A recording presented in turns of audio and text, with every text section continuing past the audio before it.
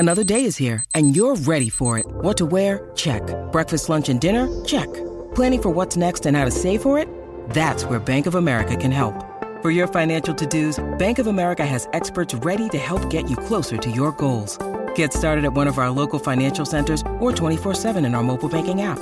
Find a location near you at bankofamerica.com/talktous. What would you like the power to do? Mobile banking requires downloading the app and is only available for select devices. Message and data rates may apply. Bank of America N.A., member FDIC. When you need mealtime inspiration, it's worth shopping Kroger, where you'll find over 30,000 mouth-watering choices that excite your inner foodie. And no matter what tasty choice you make, you'll enjoy our everyday low prices, plus extra ways to save, like digital coupons worth over $600 each week. You can also save up to $1 off per gallon at the pump with fuel points. More savings and more inspiring flavors make shopping Kroger worth it every time. Kroger, fresh for everyone. Fuel restrictions apply.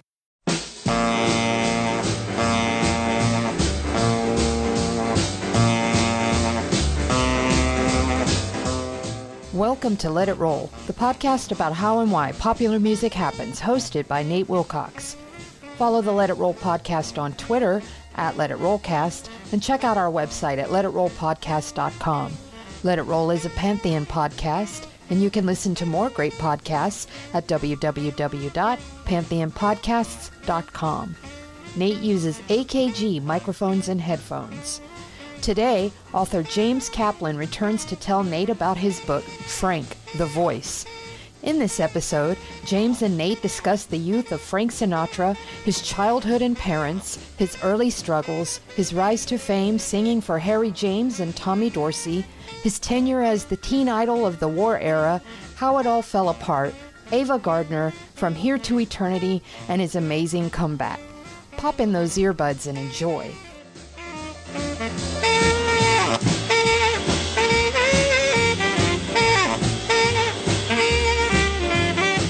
It's time to let it roll. I'm your host, Nate Wilcox, and today we're joined by James Kaplan, author of Frank, the Voice, and Frank, the Chairman. James, welcome to the show. Welcome back to the show.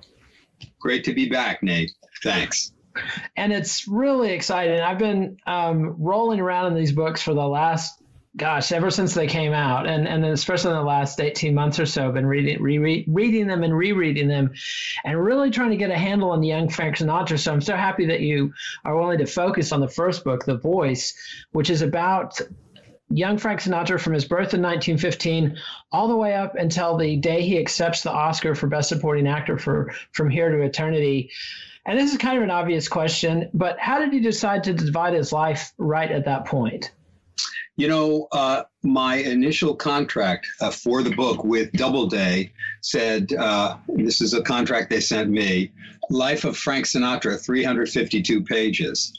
And after I had researched for a couple of years and begun to write, I realized that it wasn't going to be 352 pages.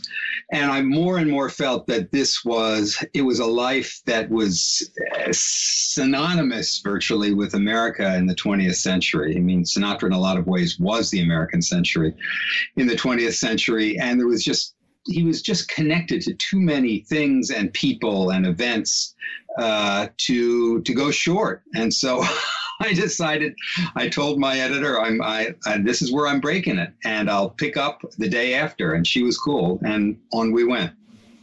And it's really it's, I guess, in retrospect, kind of an obvious place to divide the story, because this first half of the story is such a classic American rags to riches tale, if not quite rags, but, a prosperous lower middle class, maybe to riches. And then this dramatic fall. I mean, this book has this narrative arc of rise, rise, rise, rise. And then the fall begins, and it is merciless. For somebody like me, as a Gen Xer who's been working pretty hard to be a Frank Sinatra fan since the 90s, with the Capitol reissues and the whole lounge era and everything, and going back and watching the Rat Pack movies and stuff. I always felt like I had a pretty good handle on the 50s and 60s era Frank Sinatra. But the 40s era Frank Sinatra was really kind of dark-starred. I mean, he's kind of like the Beatles in their mop-top phase, where, they're so overshadowed by the later Sgt. Pepper's era.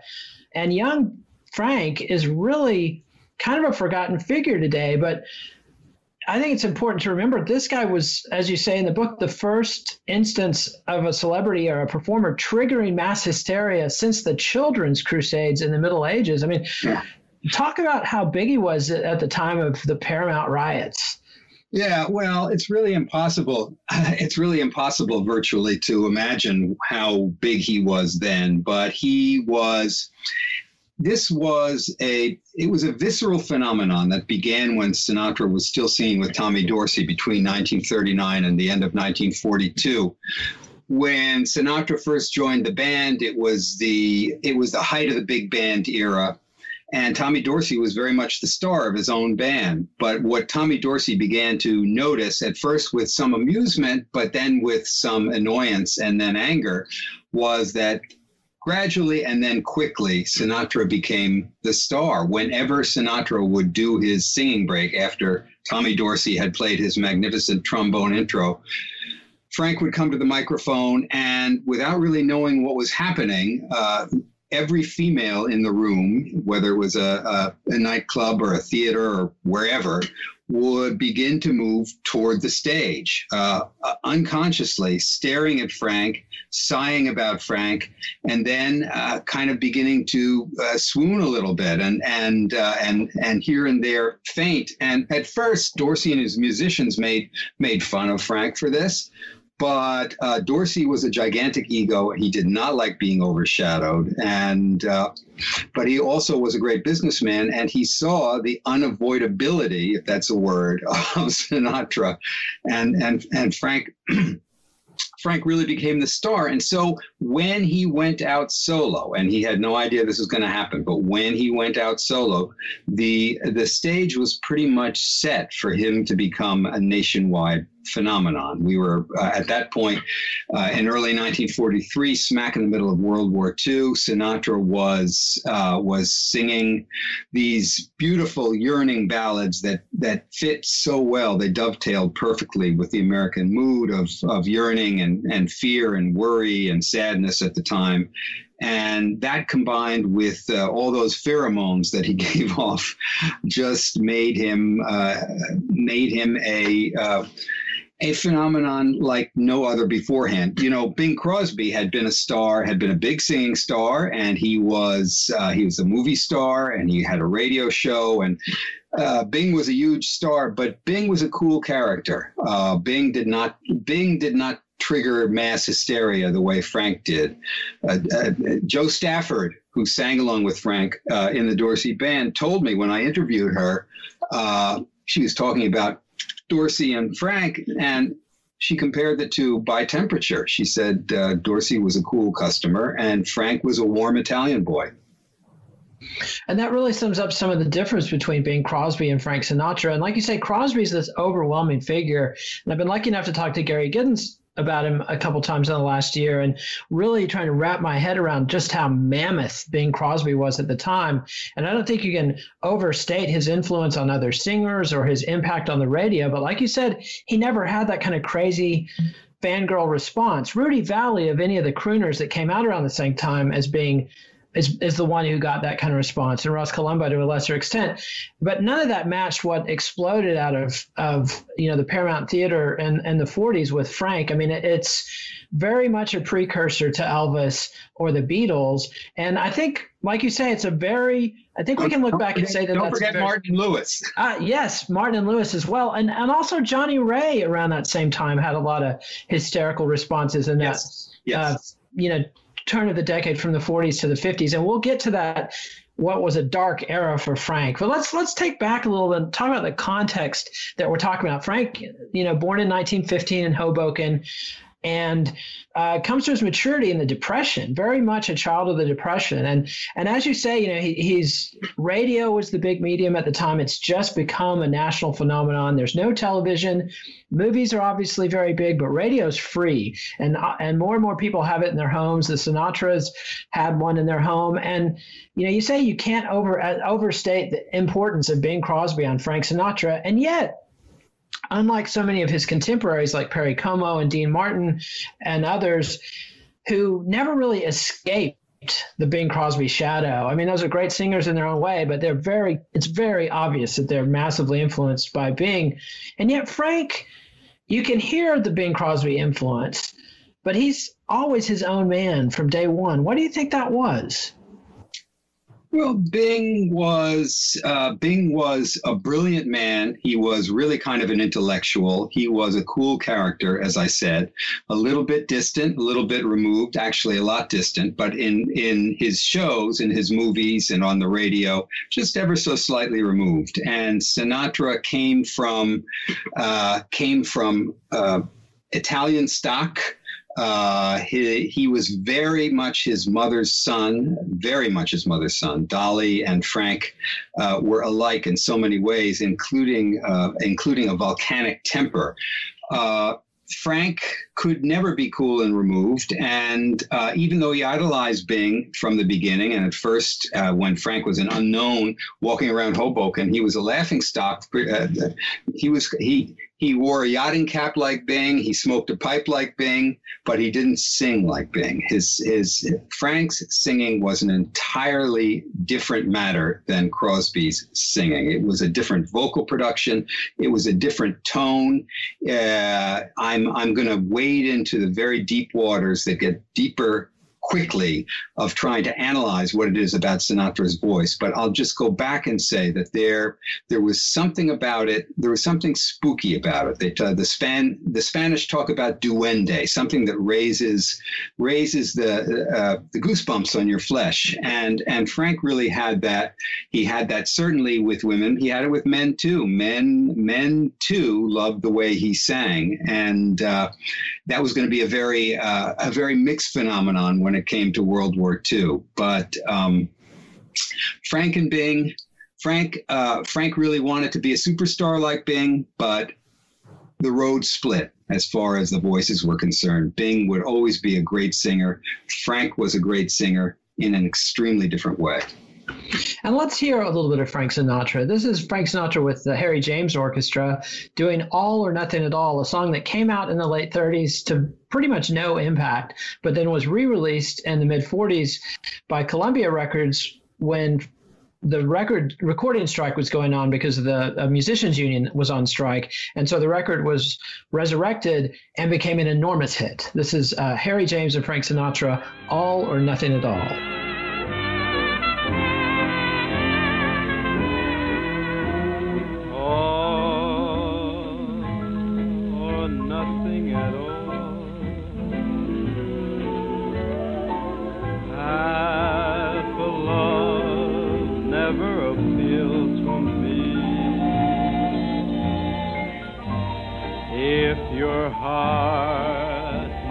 Could yield to me. And that was Frank Sinatra singing All or Nothing at All with Harry James. And before we get to Harry James, let's talk a little bit more about Dolly Sinatra and Frank's background. I mean, Frank would occasionally let journalists go with tales of, a really hard Scrabble childhood. And sometimes he gilded the lily, talking about his rough Hoboken upbringing. But the Sinatras, relatively speaking, were pretty prosperous. Yeah. The only thing rough about Frank Sinatra's upbringing was all the, I don't know, I'll try to avoid four-letter words. You can do it. Go for it. It was all the shit that people in Hoboken gave him for his presumption and for the way he put on airs. Sinatra's upbringing was in no way hard Scrabble. At birth, he weighed 13 pounds. Dolly was under 5 feet tall. She decided she didn't want to go through that again. So Frank was that rarest of all things in the 1920s among Italian Americans or Irish Americans or anybody for that matter. He was an only child. And Dolly made a pretty good living as a midwife, an occasional abortionist. She also worked as a candy dipper. She was extremely clever as far as making money was concerned. And so they always lived in nice apartments in Hoboken. And Frank was a spoiled kid. He had his own bedroom. He had his own collie dog named Gurley that he loved. He had his own Atwater Kent Cathedral model radio. And so he could listen to that radio, close the door of his room, and listen to Bing Crosby sing and dream. And you paint a very vivid picture of Dolly and Frank's relationship. And Dolly was someone who was a loving mother and a protective mother. But like you said, she had a volcanic temper. And Frank learned very early on to be wary of Dolly. And she left him sort of a confused imago in the sense of, the model that people seek out in their life mates. I mean, on the one hand of his three marriages, Nancy Sinatra is very much this Italian traditional earth mother type with the big pot of pasta and the big family and the solid rock. But the real love of his life was Ava Gardner, who is anything but. And you sort of paint, and Dolly did not like Nancy, and she loved Ava Gardner. And talk a little bit about that sort of need, that endless, bottomless emotional need that their relationship created in Frank. Yeah, well, Sinatra, to put it bluntly, never felt sure of Dolly's love. He said, "I never knew whether she was going to hug me or hit me," and that stamped Frank deeply. It stamped this reaction in him of really never being certain of a female's affection or love. And so, in certain ways, Ava Gardner was the love of his life. She was mainly the love of his life because their love lasted for such a short time, and because she was the one woman of all the many, many, many women that Frank bedded, who Frank could never dominate. Ava and Dolly were very much alike, but I would differ with you slightly about the love of his life. Ava was the love of Frank's life because of her elusiveness, but Nancy was very much the love of Frank's life from the beginning and until the end. And long after Frank and Ava divorced and Frank was on his own as a bachelor in the 50s and early 60s, Frank and Nancy's relationship went on and continued. Frank would, even after they divorced, Frank would come home periodically, and we don't know for sure, but we have strong hints from Tina Sinatra that Frank and Nancy continued even to be intimate into the 1960s and even beyond that. And when you talk about Dolly and Frank, we're also going to talk about Marty Sinatra. And, Frank is somebody who sort of had an early vision of wanting to be a singer, or at least that's the way he told it later, that, the first time somebody threw a quarter at him, or a dime or nickel probably, for singing at his father's bar, he was like, this is the business you want to be in. How did his father react? I mean, Dolly hooked Frank up with a few jobs, and his work resume is, this side of John Lennon. I mean, just a really piss poor day job work resume. And how did his father react to his son becoming what he thought would be a bum? Yeah, his father wasn't too impressed, but we should also point out that Frank was much closer to his mother, even given all the unpredictability of Dolly, than he was to Marty Sinatra. Marty Sinatra was kind of, I'm not going to say a thug. He's a bit of an oaf. He was, he tried to be a prize fighter early on. He had tattoos all over his arms back in the day when that indicated something it doesn't indicate now. He worked as a steam fitter, but then Dolly, ever ambitious through her political connections to the Democratic Party in Hudson County, New Jersey, wangled Marty a job at the fire department in Hoboken. And Marty was a guy who Frank remembered hearing them argue through the bedroom wall late at night. And Dolly was going on and on with her argument. And all he heard from Marty was grunting like, He was a man of very few words. Dolly was a woman who was intellectually brilliant. There was much more Dolly in Frank than there was Marty. So Marty's initial skepticism about Frank's occupation, being a singer, didn't mean a huge amount to Frank. What was more important to him was impressing Dolly, which, predictably enough, was a mixed bag. And there was a brief period, though, where Marty told Frank to get out of the house when it was clear that he wasn't going to bear down and get a day job, that he had embarrassed the family by losing a couple of the day jobs that they had arranged for him. And Frank had to go out and take off and couch surf in New York City. And he hears Billie Holiday there. And I think this was something that after reading this in the book and listening to a lot of Billie Holiday and listening to Frank closely, to me, it's like Frank is Frank, but there's a big helping of Bing Crosby in there and a huge helping of Billie Holiday. How do you measure that influence? I mean, was Frank truly a jazz singer like Billie Holiday?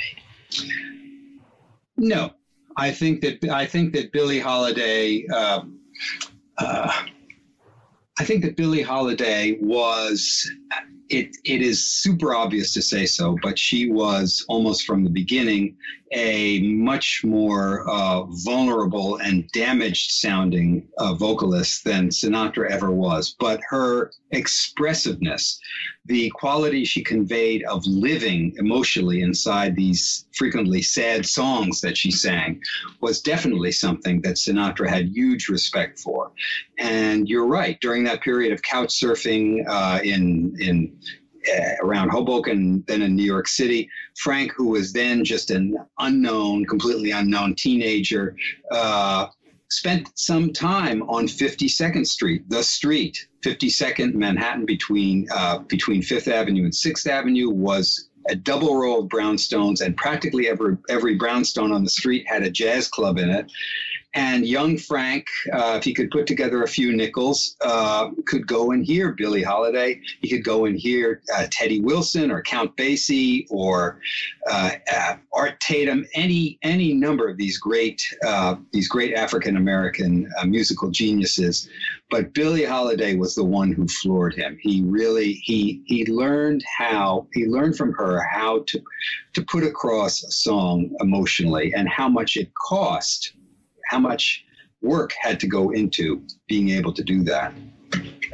Yeah, and this is a period when he starts taking lessons from a sort of disheveled former opera singer who's quite affordable because of his alcohol habit. And he also meets a couple guys, one of whom is Jimmy Van Heusen, who goes on to become one of the, you say, not quite great songwriters, but a notable songwriter of the Great American Songbook period. He was most notable for writing a number of songs for Bing Crosby. And I want to play one that this is a song that Frank Sinatra did with Tommy Dorsey, written by Jimmy Van Heusen, called Polka Dots and Moonbeams.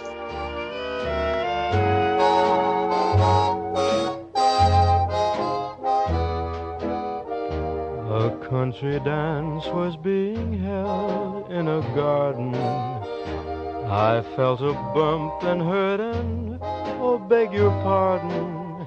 Suddenly I saw polka dots and moonbeams all around a pug-nosed dream.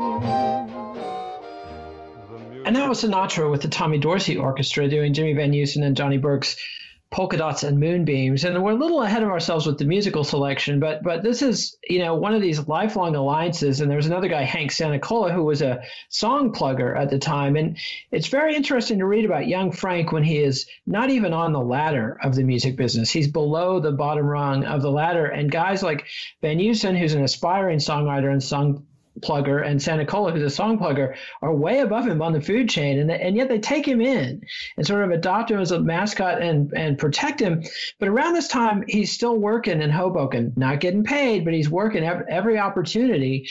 And Dolly really comes in and helps him land the first significant gigs of his career. Tell us a little bit about how Dolly helped kickstart Sinatra's actual career. Yeah, well, Frank fancied himself a singer, and as I said, he put on a lot of airs and tried to look like Bing Crosby and got laughed at a lot. And he tried to convince real musicians and around Hoboken and Jersey City to let him sing with them. They all just they refused him, and they made fun of him until Dolly, ever the mixed bag as far as mothering Frank was concerned, did a couple of big things for Frank. She could be very rough on him. She could hit him, but at the same time, she spoiled him rotten. So he always had a beautiful wardrobe, for example. And then the more he insisted on wanting to become a singer, the more Dolly listened. She bought him a sort of primitive sound system. It was it was a microphone connected to an amplifier.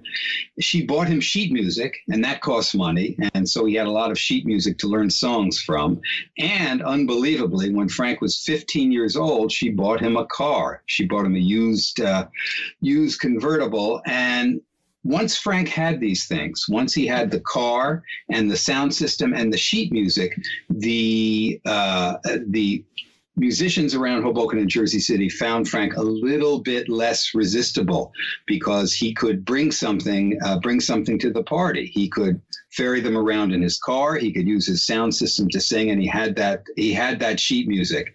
And in fairly short order, Frank landed a place with a Hoboken singing group who called themselves the Three Flashes.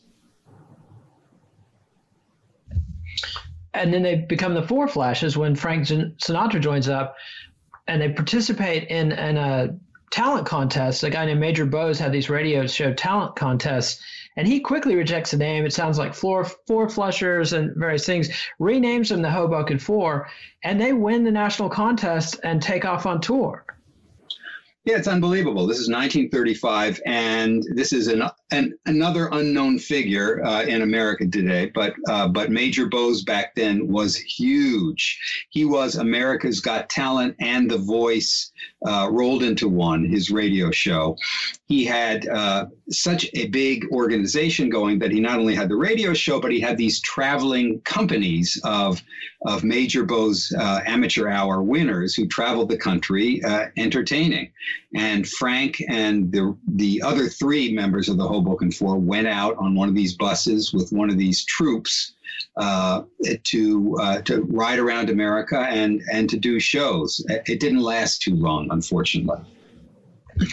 Or maybe fortunately, I mean, Frank was taking quite a few beatings from his bandmates, and you know, they certainly didn't click, but it did kickstart him, and he goes back to Hoboken and lands another key gig at the Rustic Cabin, which is a place that broadcasts their shows live. So now he's on WNEW, W-New radio show. Somebody very important hears him on the radio show, and that's the next big leap for Frank. Yeah, it was a huge leap for Frank. He didn't catch fire at the Rustic Cabin. Rustic Cabin was a roadhouse up on the Palisades of New Jersey, overlooking the George Washington Bridge. And it was a roadhouse. It was a tavern. It was a bit of a down and dirty place. It was known as a cheat joint. It was a place where married men would take their girlfriends on Friday night, date night. And Frank auditioned for the house band and was rejected at first.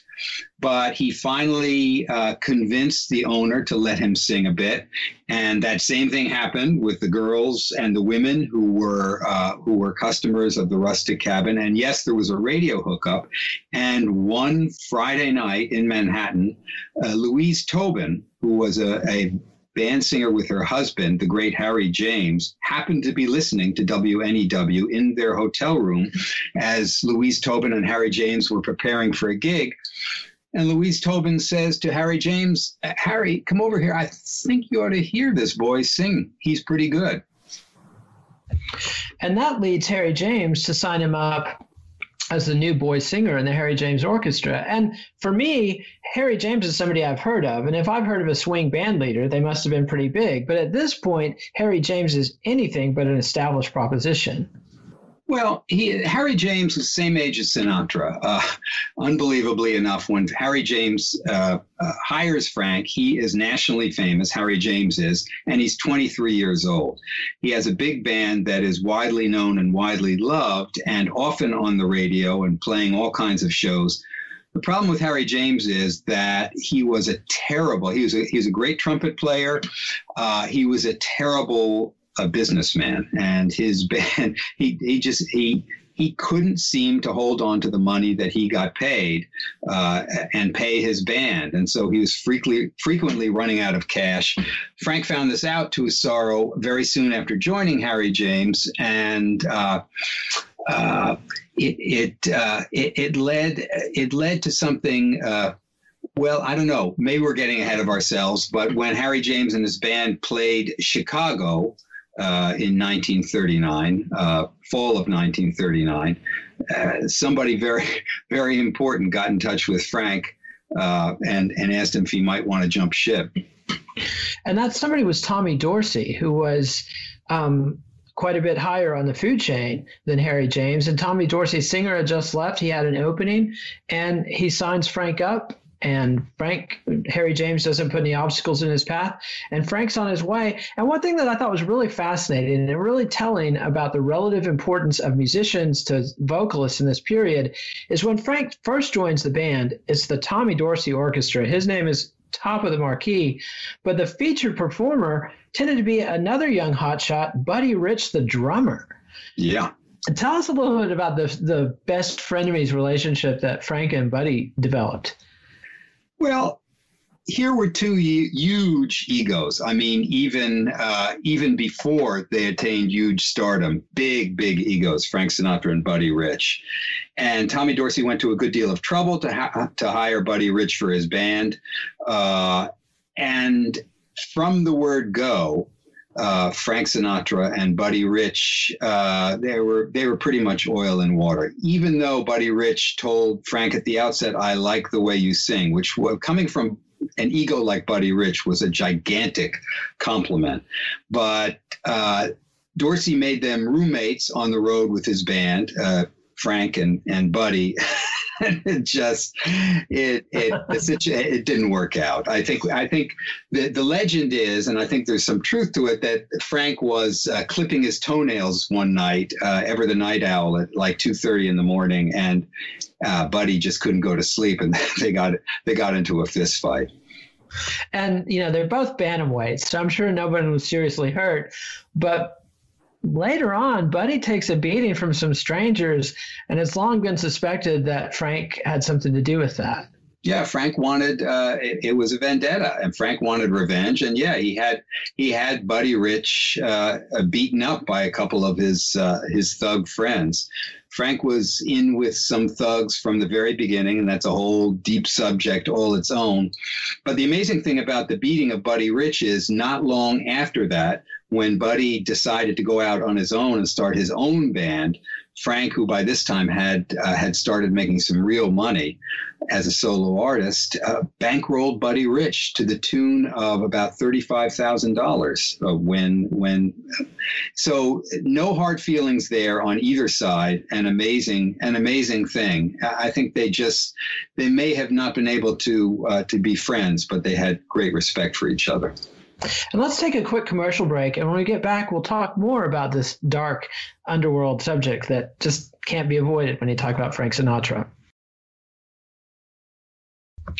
And so we've mentioned the impact of Frank Sinatra's underworld connections on Buddy Rich, but it's the relationship with Tommy Dorsey where those underworld stories literally become American legend, Hollywood, lore.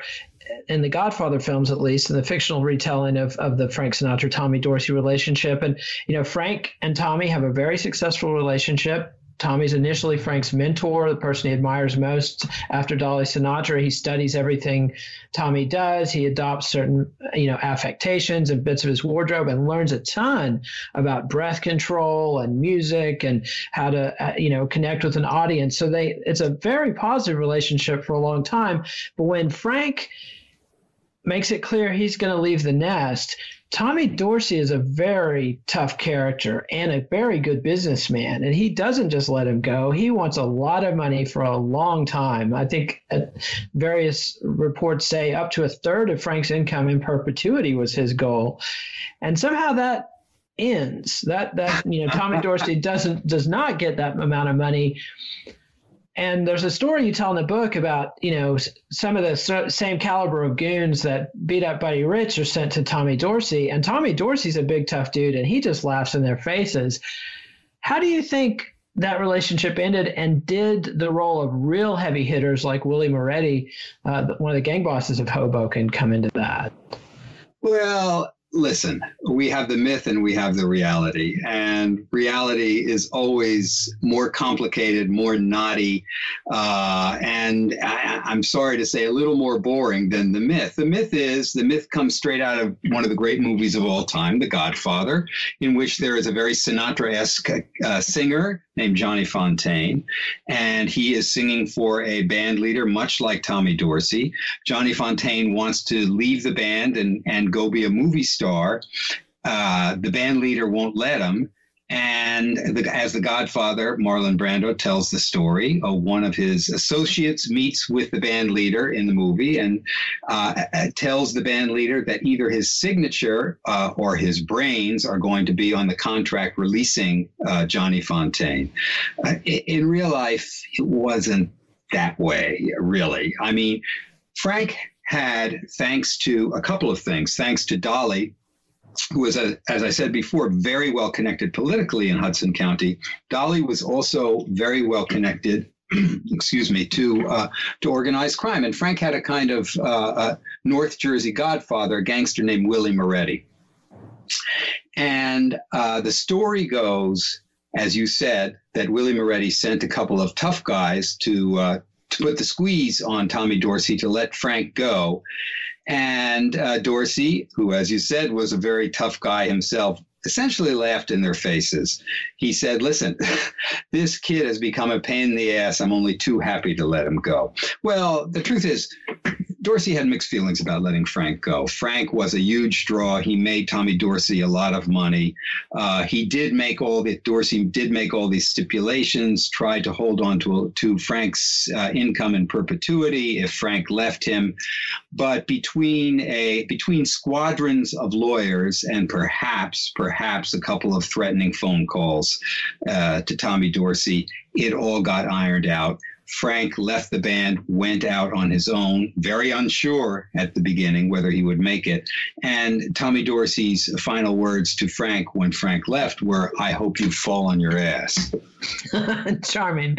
The charming Tommy Dorsey, ladies and gentlemen. But it's a bigger part. It's more than just a story of a singer and a band leader. It's a turning of the eras, because band leaders had very much dominated this period. Even though Bing Crosby was a huge star through the 30s, he was a star of radio and film and record. He wasn't touring after the early 30s. He wasn't out on the road. The people that were out on the road were people like Tommy Dorsey and Duke Ellington and Count Basie and Benny Goodman and Harry James. And most of those guys played instruments, or all of them played instruments, but they really were more like, the reason their name was on top of the bill was they were the conductor. And I think the best way for people in the 21st century to understand the role of a band leader is they were the DJs of their era. They were the guy who was on the bandstand directing the band, but also watching the crowd and watching what the crowd was dancing to and making sure that the band was serving that audience. And so that was how the band leaders dominated. And most records were used for dancing, and live performances were always dancing. There was no disco to compete with. You could not go to a club, open up a club and just play records. That was unheard of, and until much later. Technically, I think Jimmy Savile in England started charging people to do DJing in the 40s, but nobody else was doing that. But then certain things start to conspire against these big bands. There's the war, which means rubber rationing, gas rationing, prices go up, the bands are getting drafted wholesale. Yeah. And then there's a musician strike, so they can't make records either. Frank does some a cappella records in his first years at Columbia Records. And so it's part of this big sea change where singers take over from instrumentalists, and Frank is absolutely on the cutting edge of that. He's on the cutting edge, but he very quickly finds himself swamped by the huge wave that overwhelms America after World War II. And that wave it's essentially the same thing that happened after World War I.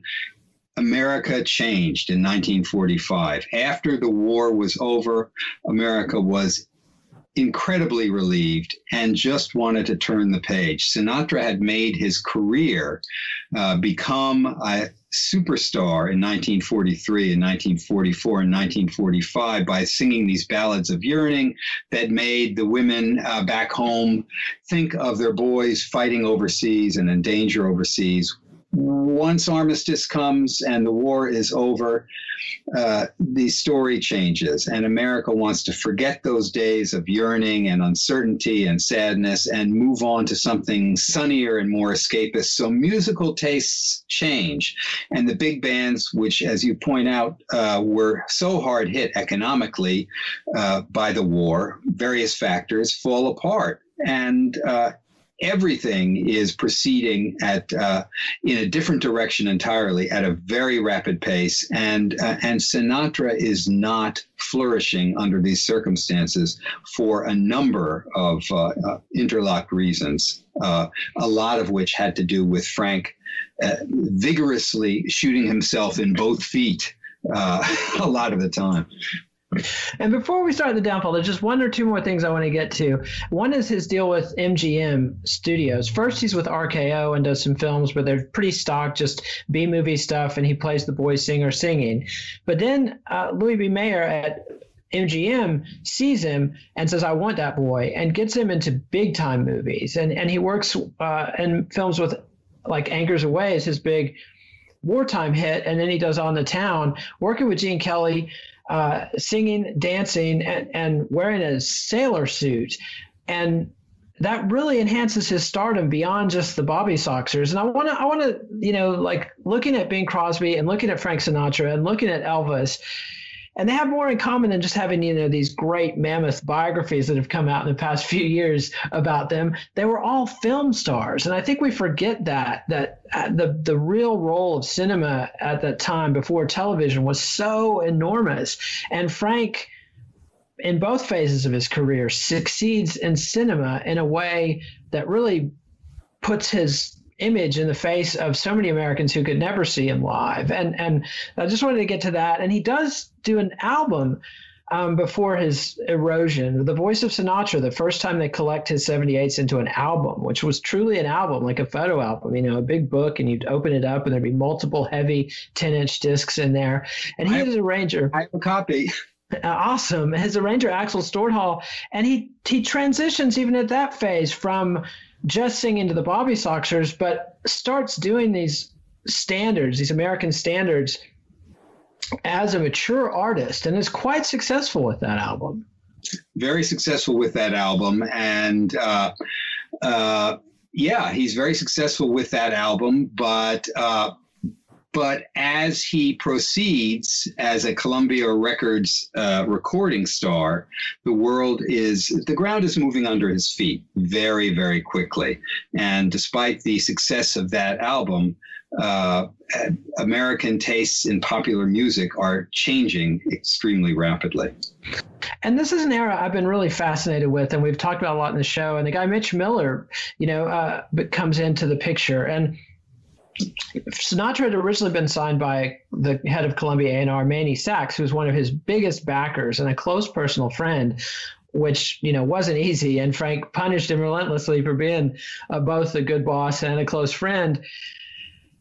But Manny leaves to go to RCA, and Mitch Miller comes in. And Mitch Miller, in retrospect, is often seen as some sort of Philistine because, he hated rock and roll, and he did these stupid sing-along with Mitch records that were massively popular. And so my first perception of him was that he was just sort of a buffoon. But you make it very clear the guy was a gifted classical musician. He was an oboist, the top oboist in the New York session scene and with orchestrations. Also was a big jazz fan and was initially sympathetic and friendly with Frank, hooked him up with Alec Wilder, and the two of them cooked up a scheme where Frank actually conducted sessions and put out an album. Frank Sinatra conducts the music of Alec Wilder. And so it's not just this black and white story of here's this money-grubbing Philistine who takes over, but Mitch Miller has his finger on the pulse. And like you say, something really big happened to American music in that period, because we go from the Gershwin era, the era that's retrospectively seen as the Great American Songbook, Gershwin and Cole Porter and Harold Arlen and so many other great songwriters. And this was the material Frank thrived on. This was the stuff he studied. This was the kind of songs where if you really studied the lyrics, you could really tell a tale in a way that other singers couldn't. And all of a sudden, that's not selling. It's how much is that doggy in the window? And this song by Frank Sinatra and Dagmar called Mama Will Bark. Honest thing you ever heard. She said, Mama will bark. you look so lovely in the moonlight. Yes, but Papa will bark. Your eyes are shining like the starlight. Yes, but Mama will bark. Your lips are so inviting, darling. Give me one more kiss. Mama will spank. The night is young and you are here so near. But Papa will spank. Please let me whisper in your ear, my dear. And that was the notorious Mama Will Bark by Frank Sinatra and a woman named Dagmar. And that wasn't even a hit. But Frank, is lowering himself to do this. But like you point out, his contract with Columbia gave Frank veto power over these songs. Frank went along with Mitch Miller. He recorded Goodnight Irene and had a big hit with it, the Weavers' big hit of the Leadbelly song. I mean, Frank tried to keep it up during this period, and just nothing was working. Nothing was working because there he is again with a 6-gun in each hand shooting himself in the foot. Frank, between 1940, well, actually, the moment he moved to Hollywood, the trouble began. Frank and his family moved to Hollywood in 1943. He goes to work for RKO.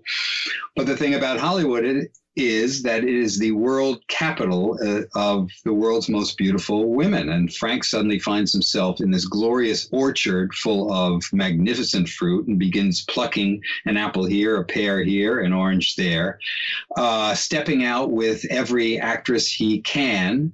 And he gets in very bad odor, not only with Nancy, but with the press. That was only the first of the calamities that Frank began to visit on himself. His decline was so multi-determined, and it was not just about American taste in popular music changing.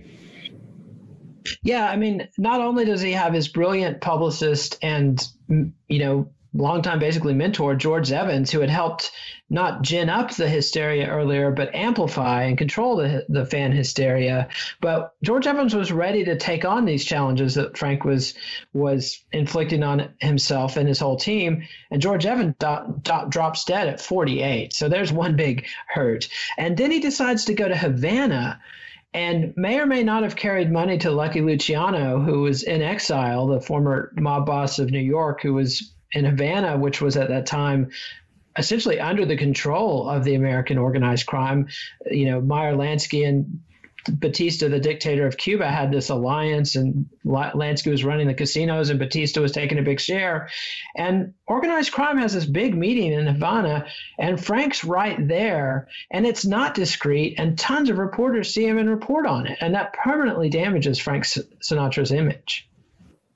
Yeah, there was one guy in particular named Robert Ruark who was in Havana to write some columns. He was a columnist for the Hearst papers. The Hearst papers were, just to take a step back, way before the internet ever showed up, newspapers had enormous power in America, and the Hearst Syndicate was the biggest of the syndicates of newspapers, and Ruark was one of their biggest columnists, and there he is in Havana to write about Hemingway. But one night, Robert Ruark is sitting at the Hotel Nacional, and there across the dining room, Frank Sinatra and Lucky Luciano are breaking bread together. So Ruark quickly changes directions, puts Hemingway on the shelf for a little bit, and starts writing these columns about Frank cozying up to mafiosi. And before you know it, with the Hearst Syndicate pushing this story in Ruark's columns, Frank has become infamous. And there was more than just his association with mobsters and his cheating on his wife.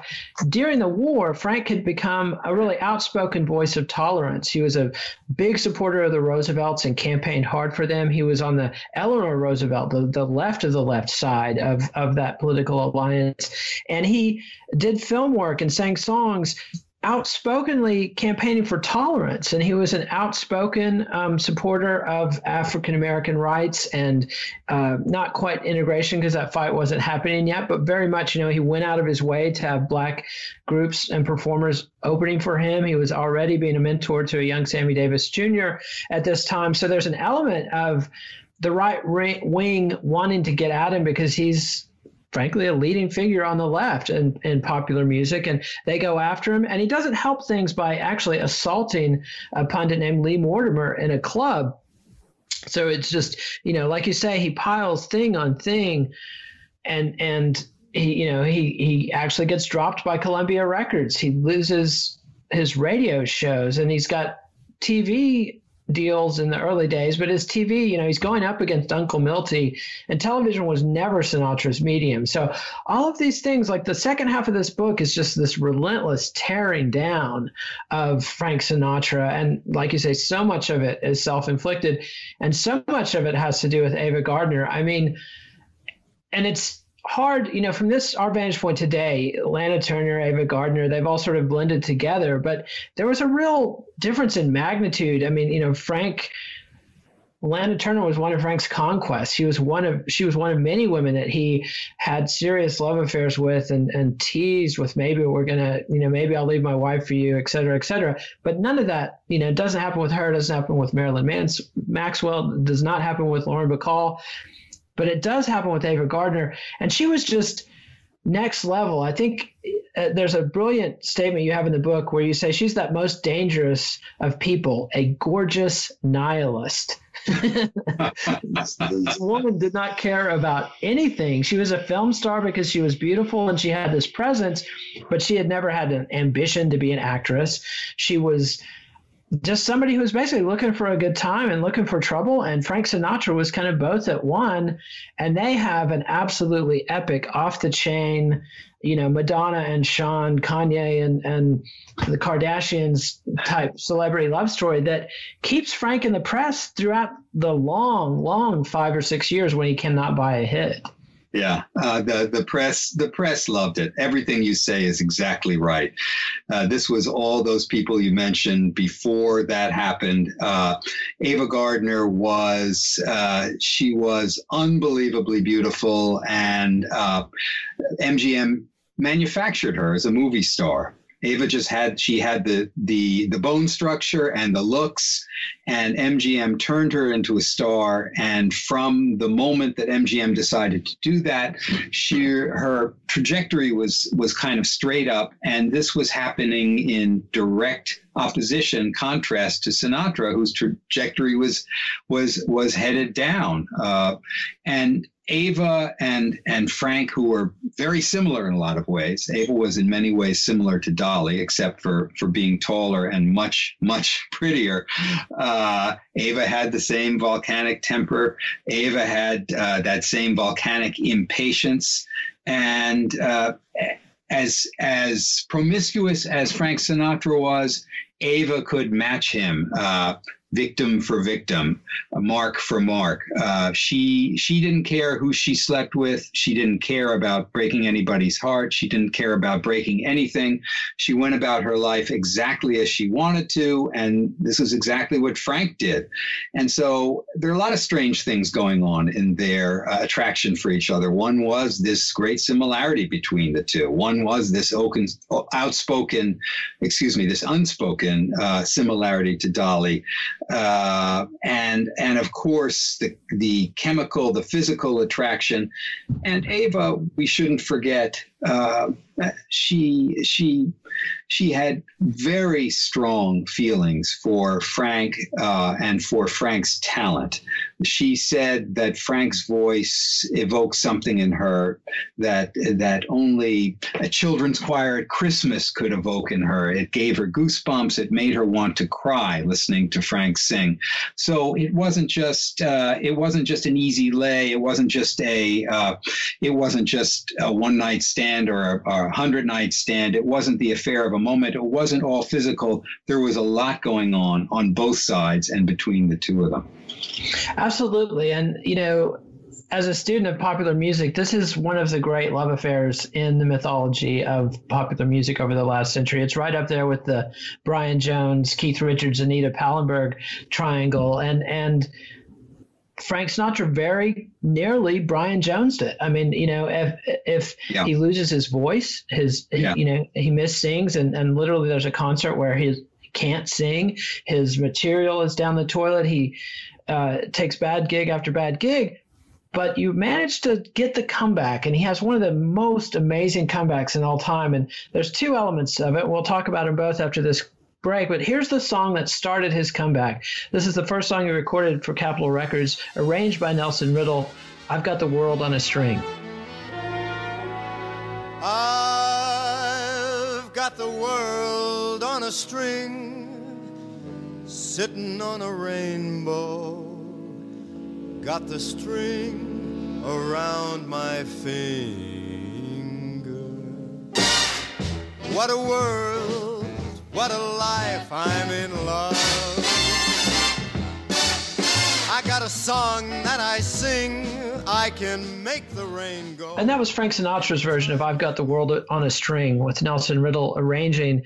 And this is the beginning of a new era. And one other thing I want to go back to that you mentioned in the book that I really hadn't been aware of, but it crystallized something that I've been grappling towards in reading this, is when Frank Sinatra started out in the late 30s, there really wasn't a concept of the standard or the Great American Songbook. That's something that Artie Shaw, who was Ava Gardner's ex-husband and one of Frank's big romantic rivals, and a rival to Tommy Dorsey and Harry James as one of the great band leaders of the era. But Artie Shaw and Frank Sinatra, along with Billie Holiday, kind of create this notion of a standard, because songs, the work of Cole Porter and the Gershwins, et cetera, originally was just pop songs and Broadway songs. It was just, here's a new song, this is a hit, record it, play it live, sell sheet music, make money, great, it's a good song, even better. But Artie Shaw realized if you went back a couple years and sang some of these Cole Porter songs that maybe hadn't hit at the time, or there was a Gershwin song that was a big hit for somebody else as a singer, but now you could do it as a band and get more big hits. And Frank jumped on that and really helped create this concept of the Great American Songbook. And I've Got the World on a String is a definitive example of that. And Frank gets lucky in that there's a sympathetic executive at Capitol Records who wants to sign him after he's been dropped. And, this really rarely happens in American musical history, where you have somebody who's a superstar that falls so low they get dropped by their record label and can't get signed by anybody else. This has happened very few times to somebody of Sinatra's magnitude. And there's this long period where Sinatra, he's passed by Eddie Fisher, Johnny Ray, Frankie Lane, Buddy Clark, so many other singers step into the wake, and Frank could have been forgotten. If he had died in a car crash in 1952, we'd only have these early years. And you make the point, that this was a guy who was a massive superstar, who recorded a couple dozen great sides in that period. I mean, he had a significant contribution already. But the Frank Sinatra that we know now is really forged starting with I've Got the World on the String and going forward with Capitol Records. Absolutely. And we shouldn't forget that Alan Livingston was the young executive at Capitol Records, who thought that Sinatra, despite his downfall, was still great, and he signed Sinatra for a standard recording agreement, which was a 3-figure contract, if you can imagine that. And when Alan Livingston tells his sales force that he has signed Frank Sinatra, they all groan in unison. Frank Sinatra seemed like such bad news to them, so yesterday as far as they were concerned. But Alan Livingston really had vision, and a big part of his prescience about Sinatra was that he wanted to put Frank together with this young arranger who nobody had ever heard of, or barely heard of. Certainly Sinatra hadn't heard of him, Nelson Riddle, and it was magic from the start. And Sinatra knew when he met Nelson Riddle and began to sing those gorgeous arrangements that he was encountering a musical genius on a level that matched his own. And this is one piece of the comeback. And the other piece of the comeback is Frank finally gets the big dramatic role he's been after. And he was never happy doing, singing and dance numbers and wearing the sailor suit. He always felt that he had the ability to get across a serious performance. And he manages to get himself a role in From Here to Eternity based on James Jones' massive bestseller after the war. And this is another one where there's a Hollywood legend dramatized in The Godfather of horse heads being placed in a film executive's bed to get him that part. As you say in the book, that wasn't needed. And that was not needed. No, this is a case where, the story about the gun to the band leader's head and the band leader releasing Johnny Fontaine, that had some threads of truth in it. But the horse's head story really had none. There was a guy named Harry Cohn who was head of Columbia Pictures, and he was famous as the biggest lecher in Hollywood, which was saying something in those days, saying something at any time. But he's head of Columbia Pictures, and he buys this big war novel by James Jones, From Here to Eternity, which is a gigantic bestseller. Harry Cohn buys this novel, options this novel. Frank reads the novel, and this is when Frank's career is in the toilet in 1951. He reads the novel and decides that one of the main characters in the book, this little soldier named Maggio, is himself, that he, Frank Sinatra, was born to play the role in the movie of From Here to Eternity. And Harry Cohn just laughed at Sinatra, at this idea. Cohn had somebody who he wanted for the role, a great actor named Eli Wallach. The real story of what happened and of how Frank got this role has to do with Ava Gardner, of all people, because Ava Gardner, despite the fact that Frank's career is effectively ended, goes to Cohn at Columbia Pictures and tells Cohn, the biggest lecher in Hollywood, that she will give Harry Cohn a free movie, no salary, if Harry Cohn will give Frank a screen test. So Cohn says, looks Ava up and down and figures, well, maybe I can get something else for free too, and gives Sinatra a screen test. And Sinatra aces it, does not beat out Eli Wallach, actually. It suddenly happens that this is, again, reality's too complicated, but Eli Wallach decides he doesn't want to do a movie. He wants to go do a Tennessee Williams play on Broadway. And so Eli Wallach is out of the picture. And Sinatra, who, by the way, did a magnificent screen test, gets the role of Maggio in From Here to Eternity. And wins the Oscar, and that's where you end the book, and I guess that's as good a place as any to end the show. James, it's been so great to have you on and talk about this wonderful book, and I hope we can have you back on soon to talk about part 2, The Chairman, which is, if anything, even more epic and triumphant and tragic than this one. Thanks so much for coming on the show. Oh, thanks so much for having me, Nate. It was a ball.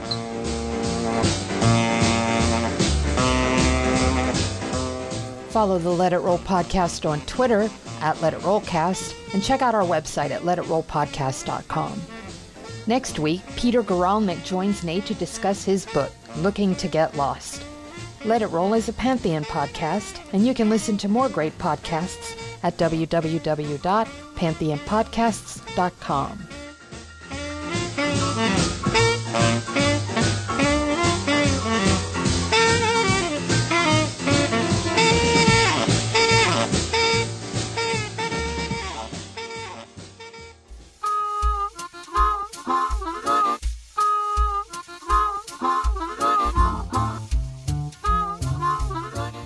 Frank, the Voice, is published by Anchor.